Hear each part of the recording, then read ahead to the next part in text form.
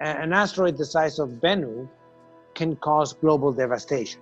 So it could cause such a dramatic climate change. There would be like a winter. It would kick up enough dust into the atmosphere that would reflect a lot of sunlight. The Earth would cool.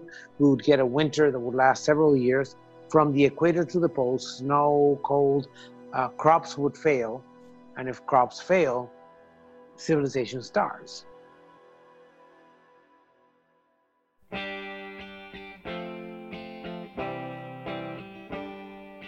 From WKMG in Orlando, this is Space Curious, the show that answers your intergalactic questions. I'm your host, Emily Speck. This may be the quintessential 2020 story. Our good buddy, astrophysicist Neil deGrasse Tyson, posted about an asteroid. They say it's the size of a refrigerator. The asteroid is named 2018 VP1. It was discovered in 2018 by scientists in San Diego. And one day before the election, a lot of people are going to be looking to the skies because NASA is predicting an asteroid will pass close to the Earth. I want to get this out of the way. 2020 has been awful for a lot of reasons. A global pandemic, racial injustice, wildfires, a crazy active hurricane season, and the list goes on. But an asteroid crashing into Earth will not be the cherry on top of humanity's punishment. They say there's practically no chance it'll come in contact with Earth. This episode is not about the Election Day asteroid the guy you sat next to in high school biology posted about on Facebook. Simply put, we won't be going out with a bang this year. 2020 rages on.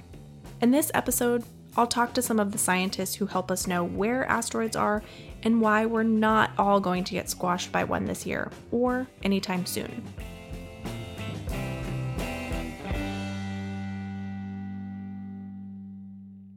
A NASA spacecraft is preparing to collect a piece of potentially hazardous asteroid this month and eventually bring that sample back to Earth. The U.S. Space Agency also has several other asteroid spacecraft missions in the works, and is not alone in its determination to better understand these fossils of our solar system. Humberto Campins, who you heard from at the start of this show, is a planetary scientist with the University of Central Florida. He's working on NASA's first asteroid sample collection mission, which will likely already have happened by the time you're listening to this. And for that reason, I am in Tucson, Arizona right now for this critical phase of the mission, which is going down to the surface and of the asteroid and picking up the sample. The spacecraft is currently circling less than a mile from an asteroid called Bennu. The 500-meter wide asteroid was chosen for several reasons. It is the most potentially hazardous asteroid. And let me elaborate on that a little bit. It is not threatening Earth right now, but its orbit has the largest potential of evolving into one that would threaten Earth, and that would happen in about 160 years. So if we have to deflect Bennu, or if we have to deflect another asteroid like Bennu, studying Bennu in detail will tell us a lot about how to do it. Besides the benefit to Earth's security, Bennu is also full of clues to how our planet and others formed. Number one, it's a primitive asteroid. We think its surface or its material in general has not been heated very much. And if it hasn't been heated much, it preserves the same composition that it had when it formed about 4.5 billion years ago.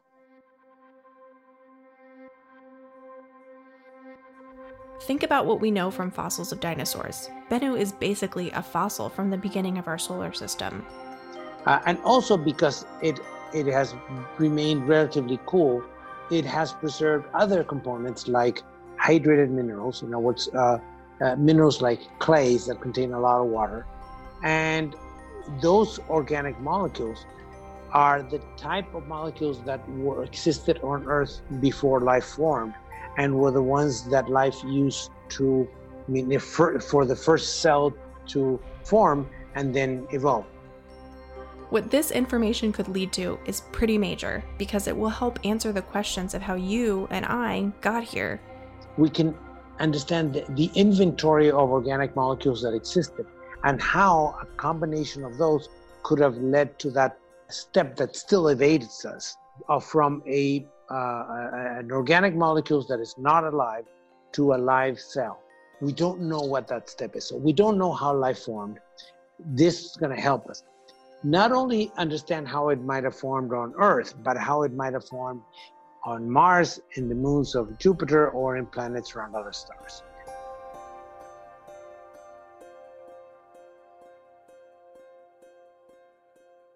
Side note, I'm really thinking that Bruce Willis and his team should have spent more time collecting asteroid samples before blowing the thing up and saving the world.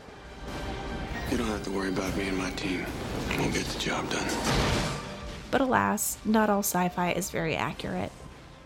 And speaking of saving the world, Humberto Campin says we already know what won't work. If you go and attach somehow a rocket to it and you try to push it away, you run the risk of just dispersing a cloud of impactors. Basically, creating lots of little asteroids headed for Earth instead of one big one, still bad news. So instead of doing that, you want to do it very gently, and we want to understand its rotation, and we understand, it's the distribution of mass inside of it, so that if we need to deflect Bennu, or if we need to deflect another asteroid like it, all of that knowledge will help us push it away safely. That brings us to OSIRIS-REx. The name is actually an acronym, because what's a NASA mission without one? It stands for Origins Spectral Interpretation Resource Identification Security Regolith Explorer. Whew, okay. It's not easy getting NASA to fund your mission to a 4.5 billion year old asteroid.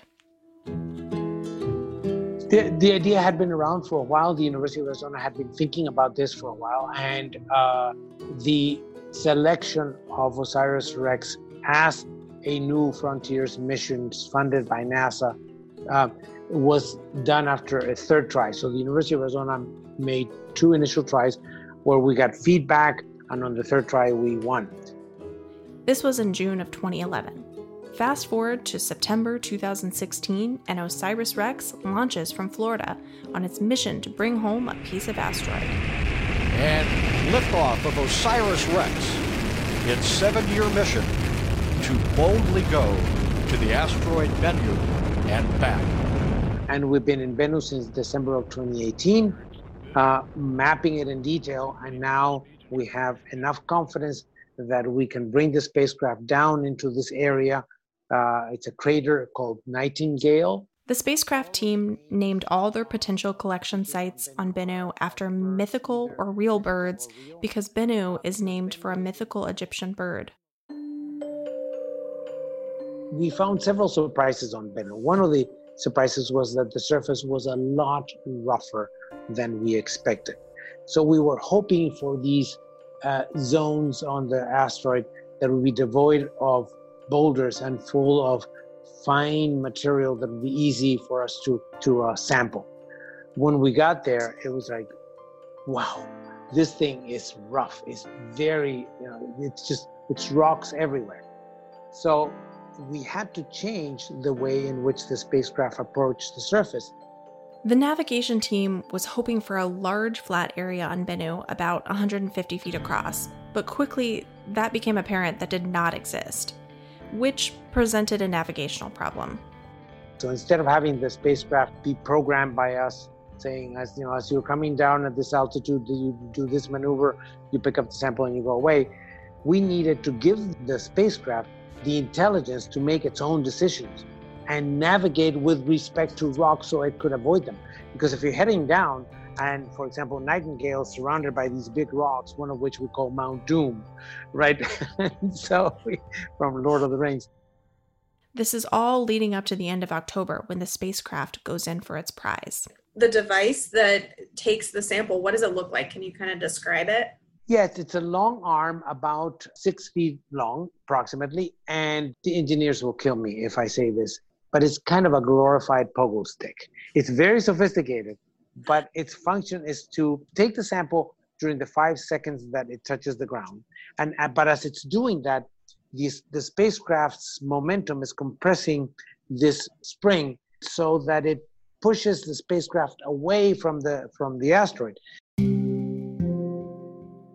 The plan is that OSIRIS-REx will suck up at least 60 grams, up to about 2 kilograms, or more than 4 pounds, and bring it back to Earth. So the spacecraft is going to touch, compress, and push away, And then once it's pushed away, very quickly, all the cameras in the spacecraft are going to determine which way is the asteroid, which way are the stars, and fire the thrusters so we move towards the stars and not towards the asteroid, right? But that is the most dangerous part of the whole mission. This has been done before, but only by one other country. The Japanese space agency, known as JAXA, successfully brought back a small sample from an asteroid in 2010. JAXA actually just did this again with another asteroid and has an arrangement with NASA to trade samples once OSIRIS-REx drops its sample back on Earth. When NASA's sample is back on Earth in 2023, that's when the in-depth research really begins. So I'm Jamie Elsola. I'm a research scientist in the Astrobiology Analytical Lab at NASA Goddard Space Flight Center, and I'm a collaborator on the science team for the OSIRIS-REx mission. Jamie and her team will be some of the first people to analyze pieces of Bennu. My lab focuses on analyzing extraterrestrial materials like meteorites and moon rocks to look for the building blocks of life and to understand the origin of life on Earth and potentially elsewhere. There is a huge benefit to bringing a piece of asteroid back to Earth. Bringing the sample back to Earth means we can use much better equipment than we're able to send to space. The instruments in my lab, for example, are much too big and use too much power, and they weigh too much to be able to send into space to do these measurements at the asteroid. So because OSIRIS-REx is collecting a sample and bringing it back, we're going to be able to use these cutting-edge instruments to be able to really analyze the sample. 75% of that sample will actually be left untouched and archived. And that's going to allow people not yet born, using techniques not yet invented, to answer questions not yet asked. The Bennu sample is going to provide important science information now and also for generations to come.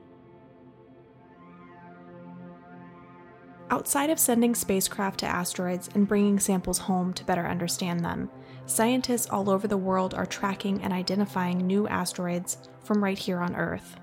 Anne Verke is one of those scientists. She is the head of the Planetary Radar Group at Arecibo Observatory in Puerto Rico, where they have one of the largest and most powerful telescopes in the world. Her job is to track asteroids. How many asteroids do we know about? So there are different classes of asteroids. There are near-Earth asteroids and there are main belt asteroids. I think near-Earth asteroids are now somewhere around like 25,000-ish known asteroids, whereas the main belts are in hundreds of thousands. Yeah, so we are mostly focusing on near-Earth asteroids because radar is very sensitive to the distance of its targets.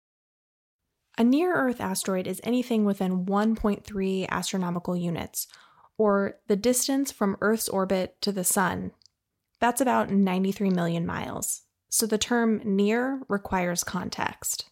Well, you have to have the perspective of the massive size of the space. So, for example, when I mentioned the astronomical unit, it's actually 150 million kilometers.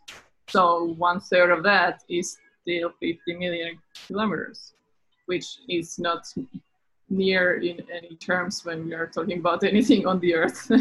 But when we're talking about the really big asteroids, how often has something that's, like miles wide, how often has that come close to hitting Earth, or has it ever happened? Well, there have been asteroid impacts we know of. Like, for example, near Flagstaff, there is a big meteor crater. That was a pretty big asteroid to do that. And we also know of the one close to Yucatan Peninsula that is expected to be the one that caused mass extinction of dinosaurs in the past. But there has not been one to cause another mass extinction, at least for about 66 million years. But asteroids do come close. One of the closest calls will be in 2029 when asteroid Apophis, which is more than 200 meters across, will come about as close as some of the Earth orbiting satellites. Apophis is expected to pass Earth in April 2029, but it is not expected to hit.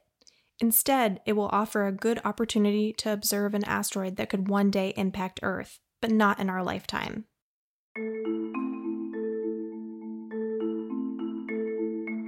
The job of watching potential threats to the planet is up to NASA's Planetary Defense Coordination Office. If there is a reason for concern, the information would come from that office. So next time you read about an asteroid headed for Earth, Humberto Campins has some advice. That they go to a NASA website and find out what NASA's saying about it. NASA, the European Space Agency, there are a number of very serious institutions that are not going to be prone to the hyperbole or exaggeration or downright lies. We know that the internet is full of misinformation. And remember, the chances of that happening while we are alive are so low that you can ignore most of those things.